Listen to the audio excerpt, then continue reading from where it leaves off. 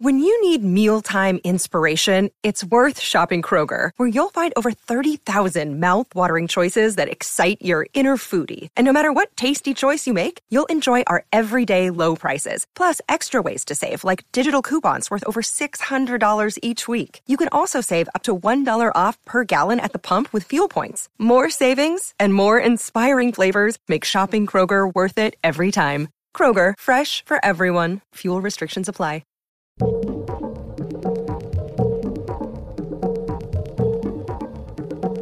Welcome to Pretty Scary with your hosts, Caitlin Cutt, Gary Martin, and Adam Todd Brown.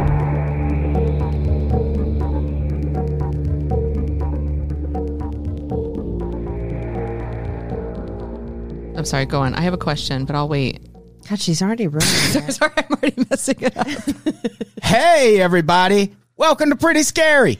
Pretty Scary Boo! Ah! Oh, wow. Is that not good? It's like you've never listened to the podcast or something before. If this is going to be released on Halloween, I haven't listened to the podcast yet. then actually that wasn't bad. Oh, yeah. Then I guess sorry. you did as well as can be expected. Our hey, that's Halloween Kat. episode. That's Kat Reinhardt, Hi. Comedian, documentary filmmaker. correct, director, Kat Reinhardt. producer, writer. What don't you do? Friend. Listen to podcasts. Listen to this specific podcast. Well, no, I'm not a big, I Uber to work. Oh God, I already sound like the 1%, don't I? It's a $6 Uber, but my driver picks me up. It's a different driver every day, but so I Uber to my like freelance job as an editor. I Uber there, so I don't drive much. I don't have a car. So that's like when most people listen to podcasts. So I would agree. I miss the. That makes sense. I don't listen to podcasts like I should because I don't have that commute opportunity. So we had friend of the podcast, Ed Galvez, on for when we were talking about people dying in, what was it, Puerto Rico? The Dominican Republic. Dominican Republic. Wow, Carrie.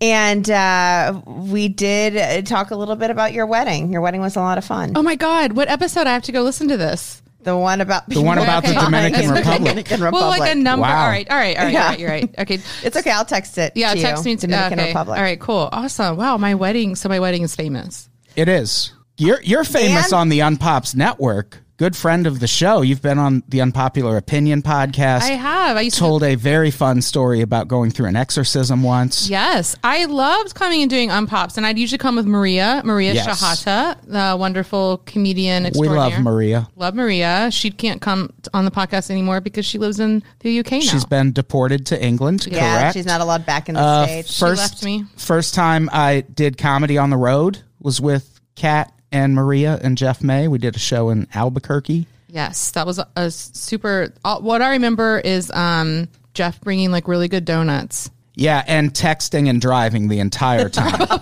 Like Maria would post something to Facebook from the back seat, and like 3 seconds later, Jeff May liked this. It's like, what are you doing? Oh my God, I forgot about that. Yeah. Talk about Yeah. Uber drivers. Yeah. And then He had the skill set. oh yeah. And That then was really fun, I though. think the last time I saw you was a barbecue at your brother's house. Did you come to one of those? 4th of July. Yeah. Yeah, Like, that would have been like 2015 probably. Was it at his house or was it? It was in like a field. In the middle of a field, there was a school bus, an abandoned Yeah. school bus. It was, Yeah. Oh, I think that was. Yeah. Was that in Boyle Heights? yeah, something like Yes. that. Yeah. There was like an article written about that night because the neighbors complained, and then he had a shipping container, and then the city like got mad at him for the shipping container and made him move it. And Oh, yeah. there's all this drama. So the next year he had a party, but it was like not there. It was at a different location. And the time I saw you before that was, as it turns out, featured in this documentary. Yes. The documentary, What's Eating Ralphie May, which I watched this morning. I am so proud of you. It's so good. I know, it is You did really such a good. great job. Thank you. Thank you very much. It was a lot of work. Is it okay that we're so the film's not like, we don't have a distributor yet. We just played a couple festivals, and now we're trying to figure out a good home for it. Where Oh, well, I guess thank you for tuning in, everyone. That's our episode. But I mean, like, hopefully people will be like, cool, I'll look for that when it comes out, but you can't watch it yet. You cannot. But we can talk about we can talk about the documentary. You've seen it. I saw the screening and then I watched it again in parts over the last couple of days because it's heavy. It is very heavy. The only thing heavier than that was dealing with Maria Shahada at your wedding. Oh, wow. Oh, yeah. I heard those stories. Spiral Squad. Yeah. At one point, and we were in the middle of nowhere, and she orders a pizza, and they have one Uber driver. His name is Sheldon. And Blairsville, Georgia. And he would also deliver pizzas. And he got lost. And so Tony Tallarico was trying to like give him directions. And by the way, Ed, Maria, and I had rented a cabin with one room for 3 people. Tony got a cabin with 4 rooms for just him. So we just stayed at his cabin and paid him $0 for his politeness and his kindness. And his place had a jacuzzi too, which I love. Yeah. But Maria at some point ordered one pizza.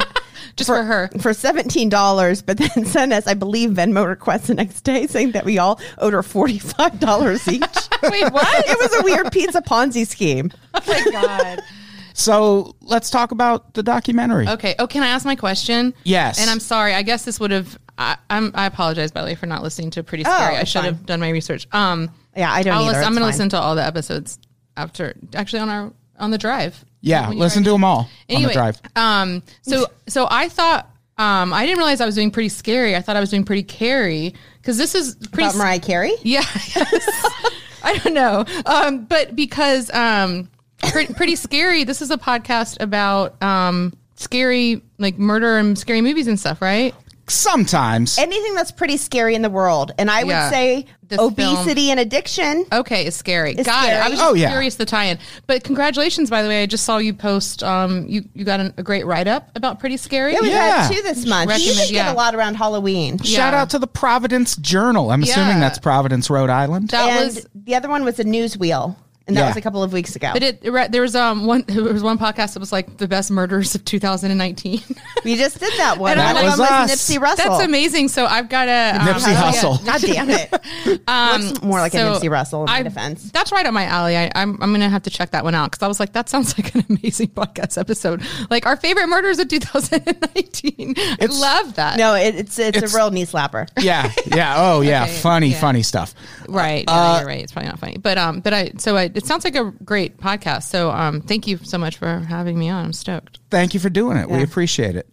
Yeah. So I'm looking forward to the tie-in of how this is scary. I mean, we're going to murder you at the end of this. Oh, right. Hey, whatever it takes. And then our fans solve the crime. Oh, that's good. Find Kat Reinhardt. That's good. Oh, we should bury her and just give coordinates. Yeah. Okay. That is good. But there were like parts of the documentary when I was filming that were very scary. I told you, Carrie, I'm like, I don't know if you know this, but there's basically halfway through the film, there's a really dark moment, or not, I don't know if I would call it a moment. There's a dark sequence of events, and randomly, coincidentally, Adam was like there that night. He showed up later, like at the venue. But basically, that's so Adam. Tardy for the party. There's just like there was like a lot of drama that went down. I wanted to miss it. Thank you. Yeah, with Lana and Ralphie that happens in the film, and it's pretty like messed up what happens. And then Adam like showed up that later, like at this venue in Madison, Wisconsin. And I'm like, Carrie, I don't know if you know this, but like Adam was there that night. I don't know if he told you that. And because I recorded with Adam last week, and I was like, do you remember? Kat was asking if you remember being there, and he goes, I actually do. And then he told me his version, and this was before he had watched the documentary, so that had to be almost like a sense of vertigo to watch it and be like, wow, I was there for at least the aftermath. Yeah, you were there for the aftermath. Before we get into it, though, do you want to kind of explain, so that people who think that Ralphie May is fluffy, he's not. They're 2 very separate comedians. Give a little background maybe to who Ralphie May and Lana Turner is and how you got involved in the project. Sure. So Ralphie May was a hilarious stand-up comedian. I would say a icon in comedy. He did stand up for over 25 years, and he was just a workhorse. He toured nonstop. I think he's one of the busiest comedians touring all the time. He loved his fans. Just really funny, really great dude. And he unfortunately passed away it's been 2 years now. But and then his wife, Lana Turner, is also a stand-up comedian. She's a guitar comic, and Ralphie and Lana met when they were both comics, like doing like the open mic scene in Houston, Texas. And then Ralphie moved to LA, and then Lana moved. And I think they were just friends then. But eventually they fell in love and got married, had 2 children, and then they would tour together. Sometimes she would open for him. Kind of this like traveling band, bring the 2 kids on the tour bus. They were together for over 16 years. And I was actually producing their podcast. Ralphie and Lana had a podcast called Perfect 10. And I got a job kind of through a random series of events because of my web series. And anyway, so I started doing I was producing, like recording and editing their Perfect 10 podcast for about a year. And then we were making like other short videos. And then Lana saw this documentary I had made years ago when I lived in New York called Trashed Nation. Trashed, I can never say it right. Trashed, Trashed, Trashed Nation. So I made... Sorry. Just a timeout. Adam and I are spelling bee champions, and we were both actually on TV in grade school. So without spelling anything. Both. Yeah. Okay. Televised. Okay. Televised. No, spelling what? Are you bee. serious? Yeah, and we're both from the same city, Peoria, Illinois. Yeah. No kidding. Coincidences Were you guys, abound like, on in this the episode. same room at a spelling bee? You No, don't we know? were different years. Oh, okay. Yeah. We were nerds in different years. Got it. Okay. All right. This is very cool. Which actually seems unlikely because we're the same age. I mean, I'm significantly older than you, but we are the same age. At least 3 months. 3 to 4 months. Correct. Yes. So It's unknown. Like it might have been the same year. Who knows? Yeah. It's right. I love it. Trash Nation. Trash Nation. Yeah, I was a decent speller too when I was in elementary school, but I never got to go on TV. But anyway, so Lana's, I'd made this documentary about food waste, and I was like I had done this like Super Size Me thing where I lived off of food from the trash for a month, and like made this documentary. I didn't really know what I was doing, and I put it on my like YouTube page, and Lana like stumbled on it one night. I didn't send it to her. I wasn't advertising it, but Well, you did a lot with Maria, and your web series was My Super Overactive Imagination, which was very popular for a while. spell it. Which kidding. part? The entire thing. I'm kidding. Yeah, I don't know. Marie and I are still like, why didn't more cool stuff happen because of My Super Overactive Imagination?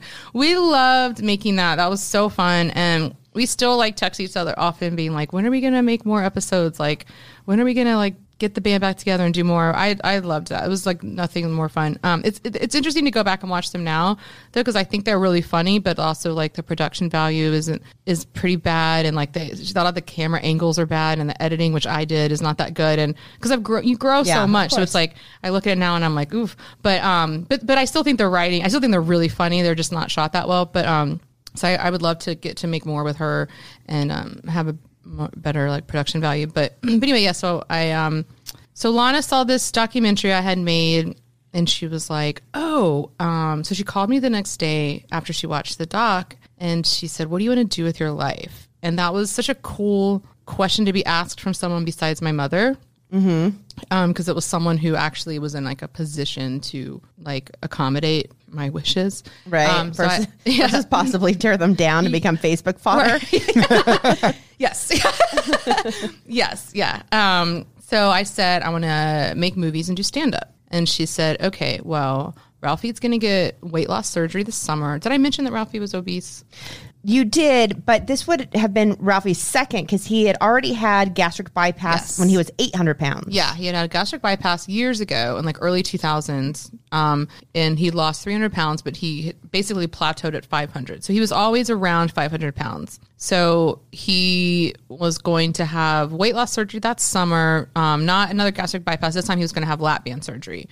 But Lana was like, Ralphie's going to have lap band surgery. Why don't you come on the road, film, like basically make a weight loss documentary about Ralphie, film like the life before, and then film the surgery, and then film the life after, and make this like inspiring weight loss film. And then you can open for Ralphie into like 10 minutes up top. So like, here you go, like stand up in a movie. I was like, wow, like holy shit, this is amazing. And so I was like, yeah, let's absolutely. And I didn't think that a weight loss film was that interesting, but it was such a cool opportunity that I took it. And also, like, what's great about documentaries is you can start off with thinking you're going to make one thing, and usually, like, there's something else will, like, you kind of find the story along the way. If you're making verite, that rhymed. You're welcome. So I was like, I'll go in. I'll make a weight loss film, but I'm going to look for a more interesting angle because there's a million weight loss films already. So that's not the interesting one. But I thought it was interesting that they toured together as a family, and maybe so I thought I would like explore that angle, and that would be the story. And so I'm out on the road filming this documentary, and I don't know how much of it I want to spoil, but but basically, like, things fall apart, and there was one night in particular where everything came to a head, and it was just a really crazy night, a really big fight between Lana and Ralphie, and we were in Wisconsin, in Madison, Wisconsin. They had some shows there, and Lana ended up leaving with the kids, and then I went back to Nashville after with Ralphie. He canceled the rest of his tour. It was like a really kind of like just crazy time, but Adam was there that night. Yeah. The night in Madison, I think it was I had only been doing comedy a couple years at that point. So I was really excited to just like meet Ralphie May and just be in that like environment or in those circumstances and just see what it was like. And, I knew Lana from, I think she did, I used to do a live show at West Side Comedy Theater, and I think that's where I initially met Lana. We had you come on the podcast. Oh yeah, I was on. We ate bugs. That's right. Yes, I ate bugs on Lana Turner's podcast. On the Perfect 10 podcast. Yeah. I think I had you come on as a guest. Right. That is how I met her. I was producing the podcast, and you would have Marie and I come on Unpops, and I loved it. And I was like, and you had a following. Oh, I forgot about that. Yeah. So I was like, Lana, this guy is funny. He has a nice following. Let's have him on Perfect 10. Oh, she tricked me into that because she was like, Did you eat a slug? Well, no, thankfully not a slug. Oh, they'll kill you. Yeah. Don't ever eat a banana slug. Copy that. She was like, we want to talk about something that you haven't talked about on your podcast. And I was like, well, I'm pretty terrified of bugs, and I haven't ever talked about that. And she was like, oh, let's go eat bugs. Yeah, that's Lana. And we went to Typhoon, which is a restaurant in Santa Monica by the Santa Monica Airport. Yep. That has been shut down a couple times for serving endangered animals. Perfect. But they also have bugs on their menu. And we ate shrimp toast that had scorpion on it, which was, I just don't like shrimp toast, so that was bad for me. But the worst thing was the mealworms. The waiter, she asked the waiter to describe them, and he said they're kind of grainy inside, and I almost vomited right away. They were very bad. But yeah, that's how I met Lana. I ate bugs. And then she was on my podcast a few times. We kept in touch. And I was doing a show in Chicago with Alex Schmidt when you were in Madison. Mm-hmm. And me and Lana were texting back and forth, and I was going to come out to the show. And I get to the show, and I was outside smoking a cigarette, and I was looking down at my phone, and Ralphie walked by. I knew Ralphie May had walked by. I could just tell. I didn't even see him. And then looked up, and I see, yep, there's Ralphie. And then here comes Lana. And I could tell right away something was off. And that was like when Lana walked past, that was the only time I actually saw her those 2 nights. And I think she left. That's in the documentary. I think she left that night. I'm trying to remember if she actually left that night. She left the show. She was supposed to open for Ralphie. Right. And we made it to the show, which there was a while where that was even in question. We made it to the show, and then she left. They had like a really big, they continued their fight that had started back on the bus at the hotel and in the green room. And then she left, And Ralphie actually later said he fired her. So I don't. Can you fire your wife? I guess so. I mean, she was Weird. his opener. So he was like, Oh. So he was like, I fired her, and I've never had to fire anyone. And I'm like, okay. But so he fired her.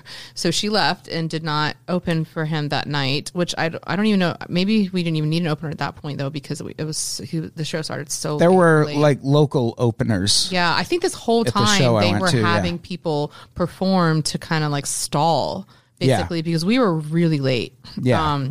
But so she left and went. So her and the kids went back to LA, and I don't think they were able to fly out that night because it was so late. I think they flew out the next morning. Yeah. And I went to the show the second night, Saturday, and that was the night, I don't remember. I was either with Evan or the trainer. What I don't remember his name.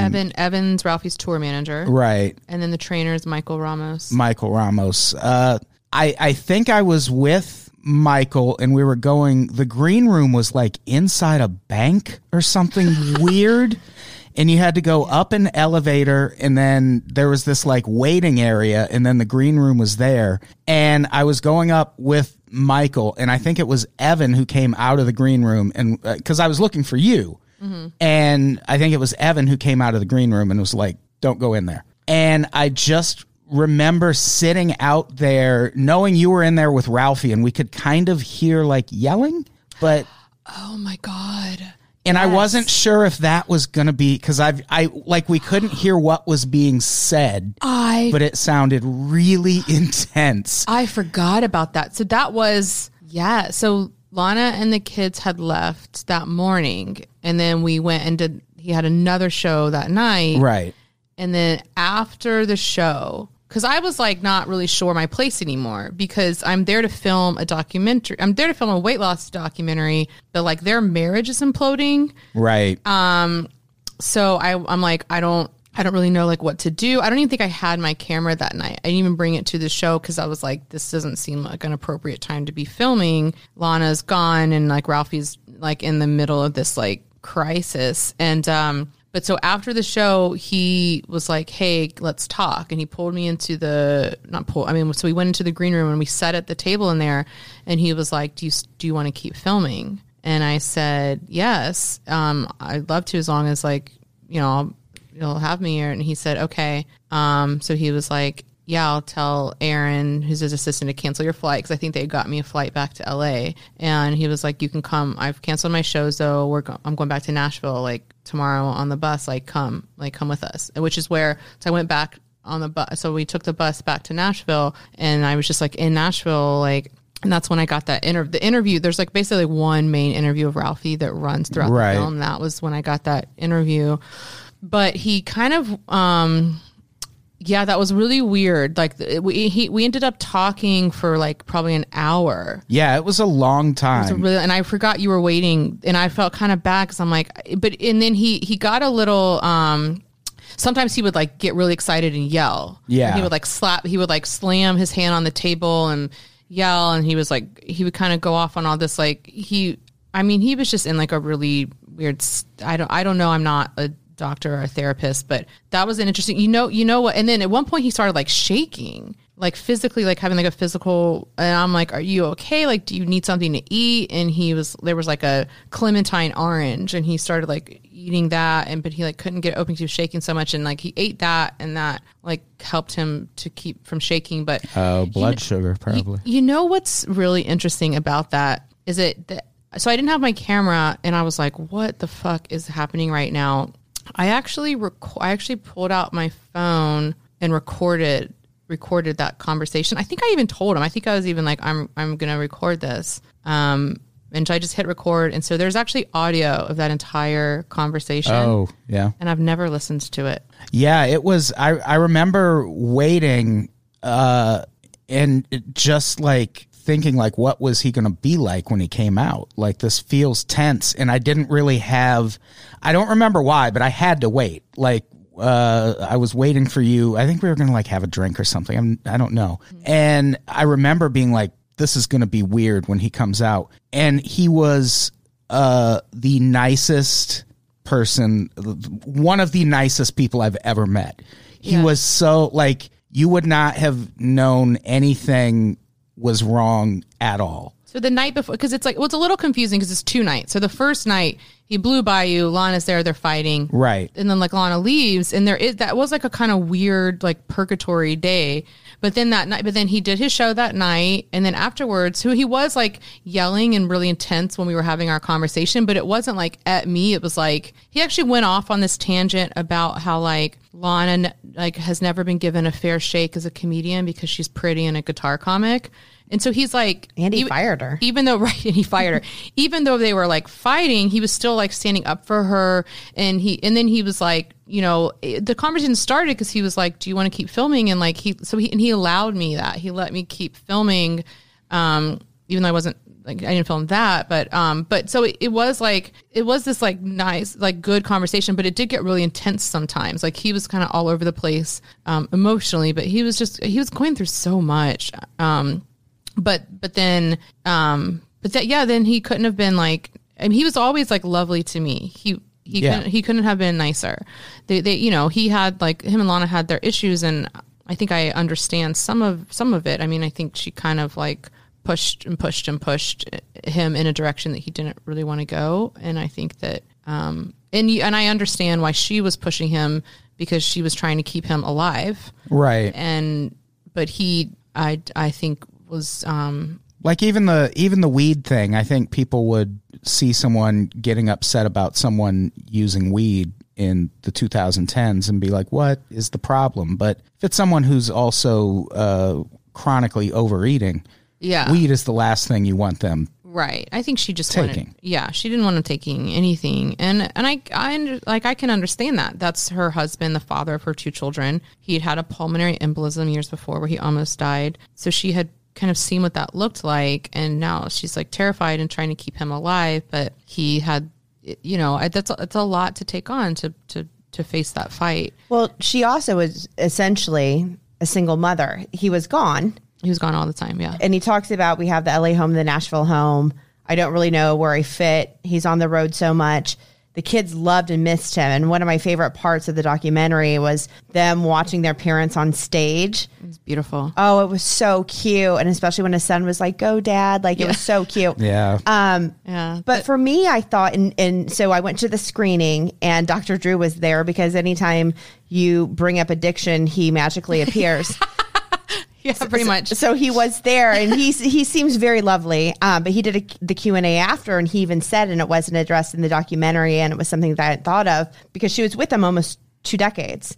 Mm-hmm. And he goes, you know, she was trying to help him, and she was going to Al-Anon and trying to figure out how to help him, whether she was respecting those boundaries or not. But he goes, you know, she was codependent at some point. Mm-hmm. You know, while she was like, oh, he needs my help, I'm trying to help him, he's my friend. And he mentioned like, oh, she got codependent. Something in the documentary that stuck in my mind, and I remember thinking it again today when I rewatched it, is it's so interesting for people to say like, okay, you're an addict if you drink or do drugs or do whatever, but food is an addiction as well. It's anything. Like, I think, you know, my mom is addicted to shopping at Kohl's. Like, it's like people all have their things that they're addicted to. And I do remember being with this comic, and we were having lunch, and I think I was hungover from partying the night before. And he's like, Carrie, do you think you drink too much? And literally at that moment, he looks over and he sees a can of Coca-Cola, and he goes, I love Coke.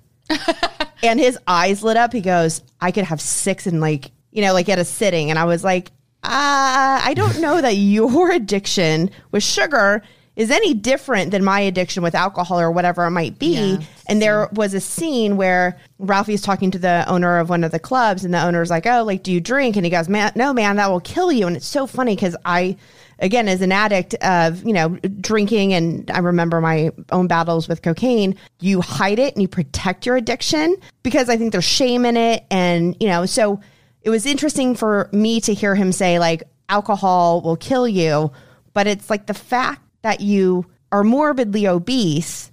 Like, he would hang his hat on the fact that he didn't have diabetes yet. Yeah. He just thought he was deficient in vitamins B and D, and he was proud of himself. And I think at that point, he called off the lap band surgery. Yeah, he did. So he did. Yeah, I guess I haven't. So that he did cancel the surgery. They called it off.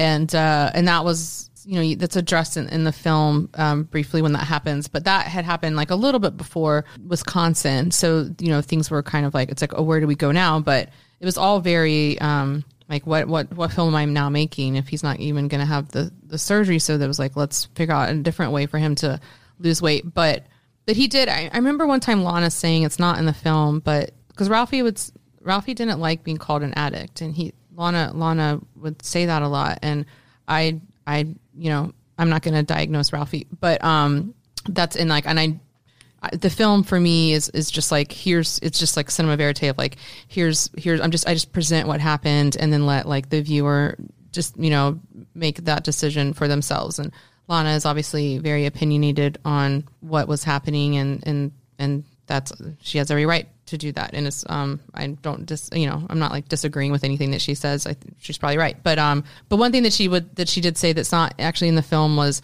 she was like, Ralphie says he's not an addict, but he wears his addiction. And that was like, so interesting. It's like, yeah, I mean, how can you say that you're not an addict when you're 500 pounds? Like, yeah, there's something to that. But also saying you want help, but then not doing anything to help it, for alcohol or drugs or whatever, you can go to rehab. I remember seeing him. It was the first time I had ever heard of Ralphie May. Was watching Celebrity Fit Club. And I think he was dating Lana then, because I was like, oh my God, his girlfriend's gorgeous. Like, how does, not to be superficial, but like, how does that work? And then later on they got married, but that's how I'd first heard of Ralphie May. And I think he quit Celebrity Fit Club. He didn't want to commit. You know what's funny? I combed the internet for months trying to find Celebrity Fit Club. I couldn't find it. And I had like a ton of like old stuff on like Lana and Ralphie had like a collection of like all kinds of like Lana and Ralphie like home videos and stand up, and even like Last Comic Standing, which is how Ralphie really became like best known, was losing Last Comic Standing. Was losing, which is insane. Which is actually legitimately crazy. And I do appreciate that he wasn't cordial about that. There's a point in the documentary where he's like, yeah, that time I got fucked on Last Comic Standing. You did. He did. He really did. He really did. That was absurd. And I have seen them both do stand up since then, and I stand by it. Dat Fan. He was one of the first. When I moved to LA, he was one of the first comics I saw live, and I was like, I made a mistake. Should just go back to the Midwest. I thought you were going to say I made a mistake voting for him. Just moving here. What's so funny? Like years ago when I was living in New York, going to film school, I remember I remember like where I was, the apartment that I was in with like my then boyfriend, watching Ralphie on Last Comic Standing, and he had this like hilarious joke like that was like, do you know how long it takes me to take my shoes off at the airport? Light him up, like about like the Iraq War, and that was in probably like, I mean, that was so long ago. I wasn't interested in comedy then. Like, I didn't know his name, but I remember like sitting there thinking like, that is the fun. It was so funny. And that stuck with me for years. And then years go by, I'm living in LA, like getting like, doing comedy and making film stuff. And I met Lana and Ralphie, and I was like, are you the one who had this joke on Last Comic Standing about how long does it take me to take my shoes off at the airport? And he was, and it's like it's in What's Eating Ralphie May. It's in the film, and it's just such a weird like. But yeah, I mean like. I remember like Ed will have this thing where I'll be like, oh, such and such, they're a funny comedian and they're funny. And Ed will always say, tell me one of their jokes. And that's so smart, because sometimes I can't. And I'm like, I don't know. And it's like, if they're that funny, like there's something they've said that sticks with you. Mm-hmm. And like Ralphie was so funny that he said something on TV that I saw in like 2007 or whatever year that was, and stuck with me for like over a decade. Yeah. That's a good comic. Well, when the Madison show, he did a joke about Malaysia Airlines that is one of my favorite jokes ever. He was like, they should just rebrand. Their slogan should be Malaysia Airlines, we make reefs. That's funny. That's a great fucking joke. Yeah. He is so funny. I mean, I love just watching him. It was like an honor I basically was on the road filming off and on for about a year. I got to spend months on the road, and he would every city we went to, the first 10, 15 minutes, he just riffed on the city we were in. And he'd been there 100 times before, and he knew all the little inside jokes and like of the town, and people just loved it. And then he would do 2 hours. Yeah. And then afterwards he would just hang and like do meet and greets with the fans and like, you know, make time to take pictures with everybody. Just like good dude. He had Chad open for him a lot, right? Because there's twins, Corey and Chad. Yes. Who I don't know if Corey went on the road with him. I saw Chad in the documentary. So Corey and Chad were his openers a lot, but while I was filming, Corey was opening for who's the guy who's like the big joke thief? Carlos Mencia. Yeah, thank you. Is that okay to? Yeah. Okay. What's he gonna do? I mean, everybody. If you listen to the podcast, you know you're fine. I mean, everybody knows that, right? Yeah, you can Google that. So he was. I want to say that's who he was opening for. So he was opening for Carlos Mencia. And like, I think I kind of like hurt Ralphie's feelings a little bit because he was like, Corey's like, because Ralphie at one point was like, yeah, I booked both of them, but just one of them's here. Right, that's a really bad. Well, that was a terrible. I won't try any more accents. I apologize. But Chad was like awesome. We had such a great time. Really fun dude. Him and Evan were like. It was just like Evan, the tour manager. We made a nice day. It was cool. It was great being on the road with him, and Chad would open for him. And he's in the film just for like a second in like really one scene. Cause there was another really funny scene that I took out because, Chad, like it's weird. I saw Chad at the memorial, and afterwards I was like, hey, you know, I want to show you the film. I'd love to get your thoughts on it. And like, tell me if you think it's like honest and fair to Ralphie, which is like been my goal the whole time. And he was like, yeah, I'm down. And I would text him and like, I sent him like an outtake that he thought was funny of like them on the bus telling a funny story. And then we were like trying to, I kept on being like, he wanted me was to that the Tim Horton outtake? The Tim Hortons. Yeah. I love that. I'm going to like put it somewhere someday. They just tell this funny story about Tim Hortons donuts and it's really cute. And, but anyway, so I'm like, so that I was trying to arrange a time for me to show him the film. He wanted me to send it to him, like a link. I'm like, I'm not going to do that. But like come to the screening, and then he couldn't, and he lives kind of outside LA, and I was trying to arrange a time for him to see it. And I'm like texting him, and then he just like stops responding. And I sent him this long text that was like, hey, like, you know, I really want you to see this. I want to know that like, you're okay with everything that's happening, and like, et cetera, et cetera. And like,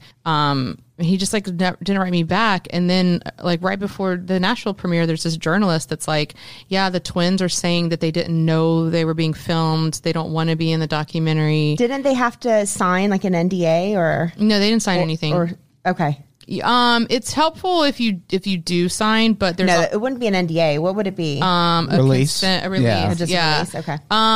They didn't sign a release. I asked them to, and they were like, no, but they didn't sign a release. But if we have like an amazing attorney that did all like our fair use and legal stuff, and we asked him about that, and he was like, if you're aware you're being filmed, then it's implied consent, and they're very clearly. I mean, he's very clearly aware he's being filmed. He's telling me stories, and I was gonna say, how would he not know? There was a part where, because Ralphie did the entire documentary, he looked tired. He really did. And he slept a lot, and he was very sedentary. And I know that was the one thing that the personal trainer that was brought in was like, I don't need to go crazy with this diet. I don't need to have him, do a million exercises. If I can just get him up and walking. Yeah. At one point he's like, there's a putt golf place close to here. Yeah. And I've been there, and it's great. Oh. Right. Really missed out. No. But he did. There was times when he looked sick on stage because he was always sitting. Ralphie was always sitting, and at one point, he has to get up, and Chad tags in. I remember seeing Corey and Chad when I first started comedy. I would go to as many shows as I could. I just like loved it. I was trying to absorb it. And I don't know, I want to say it was like in Pomona. Like it was kind of like a rough town. It was a rough crowd. And apparently at some point, Corey and Chad had maybe been to prison or spent some time in prison, but they were so funny because they were doing stand up together on stage, and they were like looking out. They're like, dude, are we back in the yard? Like, I feel like we're back in the yard. Like, look at this crowd. And I was like, they're so funny. And it was great seeing that they got the opportunity to open with Ralphie. And I really enjoyed that part, is watching the stand-up clips. Because I hadn't really watched Ralphie or Lana's. And I didn't really know what happened to Corey and Chad as far as, following their stand-up because so many people tore. But it was great seeing those clips, and it did. I started Googling them after the documentary. Yeah, I mean, Ralphie loved them. They loved Ralphie, and they opened for Ralphie a lot for a long time. And but I don't know. I mean, I didn't really know Corey. I'd get to know Corey that well because he really wasn't on the road when I was filming like Chad was. But I really liked Chad, and I just thought the world of him, and I thought we were cool. But I don't know anymore because now they're like, it seems like I haven't seen this. This reporter was like showing me like stuff they had posted, but it seems like they're basically like saying they don't want to be in the film, and they're really pissed off about the film. And I was like really surprised to find that out because I'm like, well, I've been texting Chad and here's me saying you're in the film, Corey's not. And Chad says, okay. What do you think their gripe would be with the film? I think the issue is that it's that Ralphie's camp hates Lana. So, when Lana and Ralphie got divorced, like the people basically like, everyone split, like, like the twins and like other people who like know and love Ralphie just don't like Lana. And, that's well within their right. But I think that they think there's this assumption that Lana made this film and that it's basically like her shitting on Ralphie and then Ralphie can't do anything about it, and they can't do anything about it because Ralphie's not here anymore. But that's like can't be further from the truth. Like I made the film, Lana didn't. Lana didn't even see the film until I did my first like 85-minute cut, and she was like very hands off and like let me. And she doesn't always look good in the film, and she was like, I look crazy, and I had to be like, no, you don't. So like to her credit, she's been very just. She's let me like tell the story honestly, and But I had been working on it for a while. I was doing cuts, and like I was working on it before. So I even submitted it as a work in progress of festivals before Ralphie died. Mm-hmm. But I think that because it took me so long to finish the film, because I was working on it in my spare time, there was no like money, no funding or anything. I was just like working on my own time, on my own dime. Like by the time there was like a cut to show Ralphie, and then basically like I had been working on it, and then Ralphie died, so I went back and shot an epilogue and then continued working on the film. But so now the film's coming out, and it's just been so long. I think people think that Ralphie died, and then we were like, oh, let's make this film shitting on Ralphie now that he's no longer here. And that's not what happened. But they also haven't seen the film, so there are people who are like pissed off about the film and like talking shit about it online, and I'm just welcome them to watch the film and then tell me if they have an issue with it, because I think what they think the film is not what the film is, but I understand their concern. I would agree. I think I'm not sure exactly when you started filming, but I moved to LA in October 2015. My very first weekend, you and I went to Hooters downtown LA. Oh my gosh. Woo! I had little 187 milliliter bottles of Gallo wine. That was a great night. You were, I think, looking for a producer for Brand New Old Love. Yes. We were going to a screening of another film. Yes. Brand New Old Love's producer, Jim Warrick, who's amazing. He had made a film he had made before mine. They did a screening. Mm-hmm. So I went. And I was coming from work and I didn't make it in time. So I go, well, when you're done, I'll be at the Hooters across the street. Got to the screening. So you brought Jim over. So we hung out at Hooters, and then we went to LACMA because they had music and summer nights. With our Hooters. With our Hooters to go. We got food to go. That might be the only time that Hooters has been in the presence of LACMA. My guess, yes. But I remember you talking about the documentary then, and because I had done a show with Lana at the Gas Lamp in Long Beach when I was still pretty new. She headlined, so that was probably 7 years ago. And after the screening of the documentary, I actually, because we're Facebook friends, in whatever capacity that means, I sent her a message and I was like, hey, I watched the documentary. Like it was a lot more intense and heavy than I had anticipated it being. And I was just like, I hope, I wish the best for you and your family. She actually wrote me back this morning. It was very sweet. And was like, oh yeah, I remember the Gas Lamp. That was so long ago. I hope we can do a show again soon. Thank you for the kind words. This unraveled completely differently than I thought it was going to. Yep. I appreciate this, the support. but I remember talking to you, the phone call, the voicemail that Lana leaves you, and you air it. Yeah. Oof. I asked her permission. Of course, when Ralphie died, and also watching the timeline, because you would do timelines of, it would be 2013 or whatever year. Yeah. Within 5 years with his health, technically he should die. And it was interesting, he died within those 5 years. He did, but hearing that voicemail was gut wrench. I think I started crying at that point. Yeah, the voicemail was really intense. I shot off and on for a year in 2015, and then went and made Brand New Love, because the film stopped when they split up. For the second time. Yes. And then I went and made Brand New Love, and then I was like, I think there's a story here with this film, even though it's on a weight loss documentary. I started thinking about everything that had happened, and I was like, I think this is a story about how you can't get someone to change. And so I started editing. It's hundreds of hours of footage, and I started editing, and then Ralphie passed in 2017. So then I went and shot more after that, an epilogue. So filmed more in 2018. So it is a long, and then there's all this B-roll footage from them when they were younger. So it spans a long period of time. But that voicemail was really intense. I actually didn't, I was in Virginia for a wedding the day Ralphie died, and I didn't have cell reception. And we got to our Airbnb, and I had all these, and my phone comes back, when I get reception again, I have all these text messages from people being I'm so sorry. And I'm like, what? Who died? And I start I actually first, and someone who I didn't know that well, just from the a little bit of an acquaintance, we had been in a writing group together. She was texting me, I'm so sorry.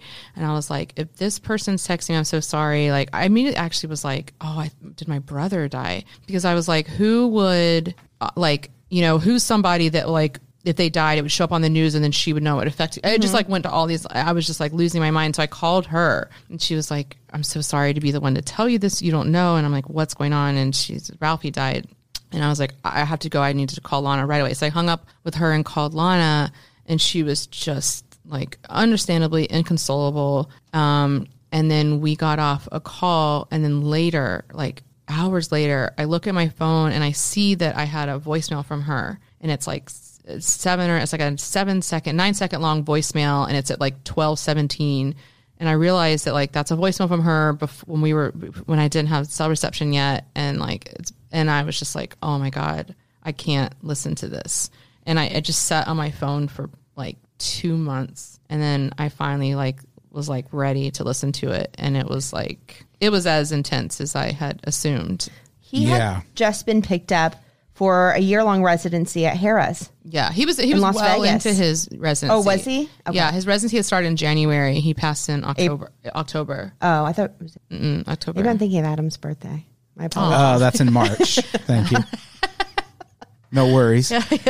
Yeah, all the most the whole documentary is interesting, but one of the craziest parts to me is you see Lana doing all of this stuff to try and get him to fix his shit. Yeah. And then she goes on this radio show, the Man Cow show. Yeah, in Chicago. And He's rough. This dude gets in an argument with her, and she says something about he's my best friend.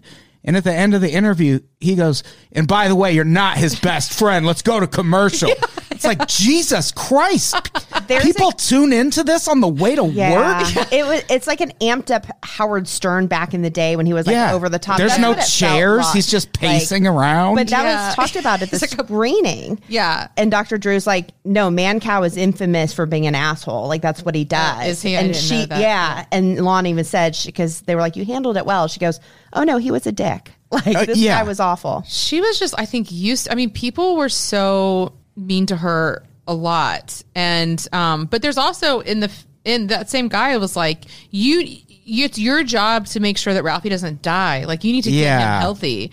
And I thought that was interesting. He had, which is a thing she hears a few times throughout this documentary. Yeah. But it was, he had no idea what she had just gone through trying Right. and how hard she had tried. Well, 16, 17 years of it. Yeah, right. And so, but he was just like, you need to be cooking healthier for him. And she's like, I'm trying. And I remember feeling really badly for her that day because I'm like, damn, like people really would like just give her shit all the time. They really It do stayed blame the with her, yeah. partner. Yeah. They'll blame the partner a lot. Well, I think they look at her too because it's not like remember when Roseanne Barr and Tom Arnold like were both fat together, Yeah. and then trying to lose weight together. Like she was always in great shape. So I think she did get a lot of the blame. Like, well, you obviously know how to eat healthy. Right. Why aren't you helping him? But who knows what he's doing when he's on the road? Right. And she did everything she could. But at the end of the day, it's like you can't, it's like saying, oh, like somebody's like your child is addicted to like opioids. Like, why aren't you helping? Like I think people don't take food issues as seriously as they take drug issues. Like we were kind of talking earlier. And so it's a bit unfair how, And it's just as deadly. But yeah, I mean, it was, but if you watch like My 600 Pound Life, which as a guilty pleasure of mine, I love that show. There's always an enabler. Right. So there's always, cause like these people are like, are you all watching the show, My 600 Pound Life? I've seen it. Okay. I mean, it's like I can guess what it's about. Yeah, we're busy spelling. But every time there's always an enabler. There's sometimes these people are so obese, like they literally can't get out of bed, and their spouse, it's like a parent, child, but usually a significant other who's cooking for them and bringing them food in bed, going and getting pizza and fast food and bringing it to them in bed. And they go see the doctor, and the doctor's like, why are you doing this? And they're like, well, it's just to keep the peace because they yell at me and they're so mean to me if I don't bring them this food. But there is always an enabler. So I think that it's like a safe assumption to be like, oh, that's the wife. She must be the enabler. Right. But I don't. It's clear from the documentary that she's not. Right. Yeah. She tried very hard, but he did have other Vices. Other vices, but there were other people in his life. But I don't know if I would call. People. Yeah, I don't know if I would call the other people in his life enablers because they were his employees. Yeah, there's an interview with someone, I don't remember who it is, but he's talking about The Nashville assistant. Yeah, yeah, and he's talking about picking up soda for Ralphie, and he's like, well, when Lana's there, I don't, because she would be upset. But like when Lana's not there, he can't be Lana. And he gets upset like, if I don't bring it. And Yeah, at that point, he's just Ralphie's employee. Right. Like, Right. That's the thing. Like this. Yeah. Ralphie is his boss. Right. His boss says, go to the store, get me soda. He can't say no. Ralphie could fire him. So I don't think for a second that's enabling. No. But like, I'm sure different people can have opinions on that, but it's like, there was even a time we were somewhere and Ralphie was like, hey, will you go get me a Coke? And I'm like, yeah, okay. And so I'm there to film him. Yeah. Having a addiction to Coke. But he's like, will you go grab me a Coke out of the green room? What am I supposed to say? No. Right. I don't want to piss him off. He's paying me to be there. Like, so like I went and got him a Coke. I did. I went and got him a Coke as soon as he asked. You're not his best friend. So I think that's an interesting dynamic. Like that was interesting that he didn't have, I don't think he had enablers, but he also could like help himself. He was mobile, but he did have employees and they did do whatever he asked. But like that was literally their job. You can't blame them for that. No, I don't think so. Not at all. Yeah, I mean, what happened to him, like he did it to himself. Like there's not really, it doesn't seem like there's anyone to blame. And I don't know if there should be anyone. Like, well, even I think that's the common thing is people always want to find someone to blame. And it's like, some people are just broken. Right. I mean, they deal with things in a destructive way. Right. I mean, it's not like, and Lana says this, like, who wants to be 500 pounds? He didn't want to be 500 pounds. He was in pain all the time. He was miserable. I mean, he loved being, I think he was really happy when he was on stage, but I think physically he was uncomfortable carrying around all that weight. I do think he was in pain. Like, obviously he didn't want to be like that. So of course there has to be something much bigger at play, or he would have just chosen to not be 500 pounds. It's so much bigger. Yeah. One of the things I wanted to talk about too was his kids, April, May, and August, May. April, June, May, and August, James, May. Aren't they so cute? They are adorable, and they have the biggest personalities. They were so fun to watch. I think almost without them in the film, like they made it more lighthearted, but they are so smart. Really and smart. It was like, it'll be interesting to see what they end up doing with their life, creatively or whatever. I think April would be a really good politician. Okay. Just from my experience. You looked at me like I was going to debate you. That's fine. I think April should be a politician. They're both. I wouldn't be surprised if August got into comedy. Agreed. Yeah, he was definitely a ham. How are they doing after? That's definitely more of a question for Lana. Yeah. But they seem to be doing really well. I mean, they have a great mom. Like Lana really does put in like so much time to like taking care of them, and they're in some like support groups for, I think, like children who've like lost a parent, and I mean, they're growing, they like Ralphie was on the road so much that like their day to day wasn't like drastically changed when he passed. Like they still go to the same school, and they're and Lana's still like kind of doing everything that she was doing before. I mean, obviously a lot has changed, but I think that there wasn't this like jarring change in their home, even though of course they lost their father. I'm thinking maybe helped something. I don't know, but she was asked that at both Q&As after our LA and Nashville premieres, and she said they're doing well, and I mean she's a really really good mom. Yeah. So I think they'll be okay because they have her. Right. Yeah, it seems like it from the documentary. She does seem like a really good mom. She was great. I was exhausted. Just following her and the kids around was like, I was like, I don't know if I could do this. Every single morning she was like up, like looking for like ways to like educate and keep them like educated and like entertain and learn something. She's always taking them on all this stuff. And like, but I was like, oh my God, where are we going now? Like, I was like, when it's just Ralphie, we just sleep all day. I'm like, it's, yeah. I've got murder porn to watch. Yeah. And just porn. No, but she's just like, her energy level is crazy. And she doesn't even drink like caffeine. She's just like up every morning at like 5:30 and like doing like kickbox. I heard she's like, I mean, it blows my mind. I'm no coffee, nothing. Just like, she has so much energy. Gross. I know. What a monster. What is wrong with her? She has changed. Yeah. Do we have any final thoughts on the documentary? So you said, do you have any idea when or if it will be available for? We don't know. People to see? You can watch. There's like we'll post it. We'll post it online. I cut together a little teaser. There's like a minute long teaser / trailer for the film that you can watch online if you want to check it out. If you just Google like "What's Eating Ralphie May" teaser, it'll come up. But I think there's also a website like what'seatingralphiemay.com, and it's on the landing page of that. So if you want to just check out if you want to just see what it is that we're talking about. And but yeah, we'll continue to update you once we figure out where it's going. Just out of curiosity, how did you get the title? Because I don't know if you guys remember a movie back in the day. What's Eating Gilbert Grape? Yes, and the mom was obese. So the title is actually my husband's idea. Okay. We were trying to think of a good title, and I was calling it 360 Degrees Down, which is a terrible word salad. But it was a line in his interview. What my favorite line he says in his interview, he has this like line that's basically like, at the top of the mountain, all there is just 360 degrees of ways down, which is like this crazy thing to, it was like an incredible, beautiful line, but also like really depressing and probably true.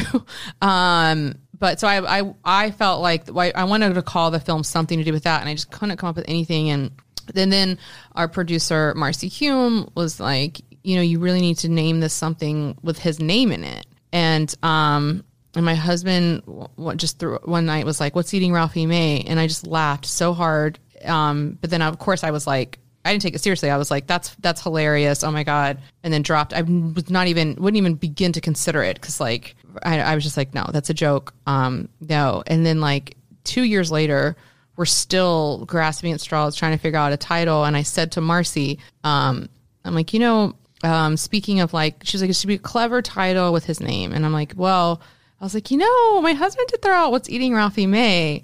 And she was like, oh my God, that's perfect. We have to do that. And I'm like, I don't know. Is it mean? I couldn't decide. And then did you go home and give your husband a blowjob? I didn't. Thanks for the title help, babe. I guess throw on some murder porn. I guess I should. Or regular porn. Yeah, it's your choice. You're right. I should give him like a thank you. Hand job. He would rather have a back rub. Yeah, I'll give What a loser. He really likes rubs. But he can jerk himself off. He can't rub his own back, Fair. But That's Adam, true. you want to weigh in? That's true. That logic checks out. Speaking in facts. Yeah. Yep. Yeah, but it did. But then Lana was like, "That's a fat joke. That's really mean." We're like, no, like she hard passed on that title, and the Marcy and I kind of pushed for it. And then it was a whole thing, but eventually like we kind of decided like that's the title. And I hope that nobody thinks it's cruel. It's not supposed to be a fat joke. To be honest, I think there's a line that Evan says where he's like, all comedians have something eating away at them. Mm-hmm. And so to me, it's like, what is like kind of poking this bear? And I think the title's brilliant. I love it. But I think it's catchy and like it would give pause, which 360 degrees down with Ralphie May or whatever doesn't. But I worry a little that I don't want to piss off people, and like especially not like his friends and his fans. And I hope that people don't think it's like mean or a fat joke or whatever. I don't know. What do you think? They alluded to his Twitter. I didn't read too much into it when I saw it, but I also thought it was a documentary about just following them around on the road. I didn't realize it was supposed to be about his weight loss journey. Mm-hmm. So at that point, the title made more sense to me. But you showed his tweet, and it was from 2013, where, do you remember the tweet? It said something like, when I die, I hope people not make fun of me, but like I hope comics make jokes about me. Yeah, it's not sad. Like I led a good life. Right. He really was blessed. He talks about being from a small, poor town in Arkansas, Clarksville, Tennessee. Clarksville, Arkansas. Arkansas. And he goes, I'm so gracious to my fans because I wouldn't be here without them. But also, I wish somebody big would have visited my town when I was little. Like, I think it's awesome to visit as many towns as I can. That's true. That he was a comic. He had a really great sense of humor. I don't know. I can't give credit to the comic who tweeted this because I can't remember who it was. But right after Ralphie died, somebody tweeted, like a friend of his, a comedian, tweeted like, wow, you just really never get over losing a Dat fan. And I thought that was so fucking funny. And I'm like, Ralphie would have loved that joke and he would have appreciated that. And you're right. He did. Yeah. He tweeted out like, I hope people make jokes or whatever. Like, don't cry for me. My life is great or whatever. And the craziest fat joke is the Mike Lawrence roast battle joke. Oh my God. In the documentary. Mike Lawrence won roast battle that year. He deserved to win roast battle with jokes like that. Writer. Holy shit. Yeah. I don't even want to spoil it. Watch the documentary when it comes out. Watch the documentary, yeah. Woo! Oh man. Yeah, please watch the documentary when it comes out. And I welcome feedback from people who knew and loved Ralphie and were fans of his. I really did everything I could and busted my ass to make sure that it's an honest story that is just tells the truth of what happened. And let me know if you. I would love your feedback because people are assuming that this is a film that's like shitting on Ralphie, and no, it's definitely not. I agree. I've worked very hard to make sure that that's not the case, but I welcome your feedback. As someone who again knew who Ralphie May was, but didn't necessarily follow his comedy, I felt like a Ralphie May fan after. That's beautiful.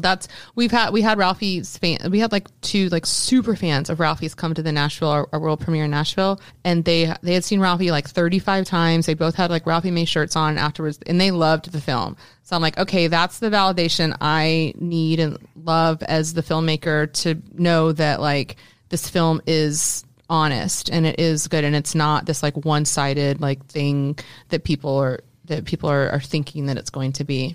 And but I worked very hard to keep it that way, and I'm very proud of that. You did a great job. I agree. It's a fantastic documentary. Thank you very much. I think that's our episode. Kat, thank you so much Thank you, Adam Todd Brown for and talking Carrie Martin. to us today. Yeah, thank you. Thanks for having me. This has been awesome. This is like kind of like a therapy session for me. Yeah. To talk about the film. Yeah. Well, as soon as I saw the screening, it did. I don't want to say it haunted me. It lingered. It stayed with me for days. It was Wednesday night was the screening. I recorded with Adam that Saturday, and I was telling him about it. And I think we had talked a little bit in between, and so we started talking about how Adam, 6 Degrees of Ralphie May, like how he was a part of that Wisconsin trip a little bit. And I was like, God, if you would love to come on, we would love to have you. It was a beautifully made documentary, but as a writer myself, like I'm always interested in the story, what makes people tick. I love the behind the scenes. That's why people like reality television. I like learning more about Ralphie May and his family. Yeah. They were a beautiful family. And it was beautifully made. Well, thank you very much. Agreed. Well, thank you. Well, hopefully, I hope everyone can watch it soon. Me too. And I hope you'll come back to talk about murder stuff or something sometime. Oh, anytime. Oh, you guys talked about that. We can end the podcast and we'll talk about, there was that crazy murder. The chick who she killed herself, or was she killed? And there was that she stabbed herself in the back in her neck. Oh, Ellen Greenberg. Yeah. Oh, look at your memory. Wow. Yeah. Anyway, we can talk about it later. But thank you so much for having me. It's an absolute pleasure. Thank you for doing it. I hope. Wait, what was I supposed to do when you said Pretty Scary Boo? And I said, what am I supposed to do? You're supposed to say it with her. Duh. Pretty Scary Boo. We say it together. Okay, all right. Yeah. Let's do it. Should we do it now? Caitlin's here, but Caitlin's doesn't not talk. talking. Yeah. Got it. Okay, so let's do it together. Okay. All right. Should we get out of here? We should do 1, 2, 3. I'll say, hey, everybody. Thank you for listening to Pretty Scary. Pretty Scary Boo! Goodbye, everybody. We love you.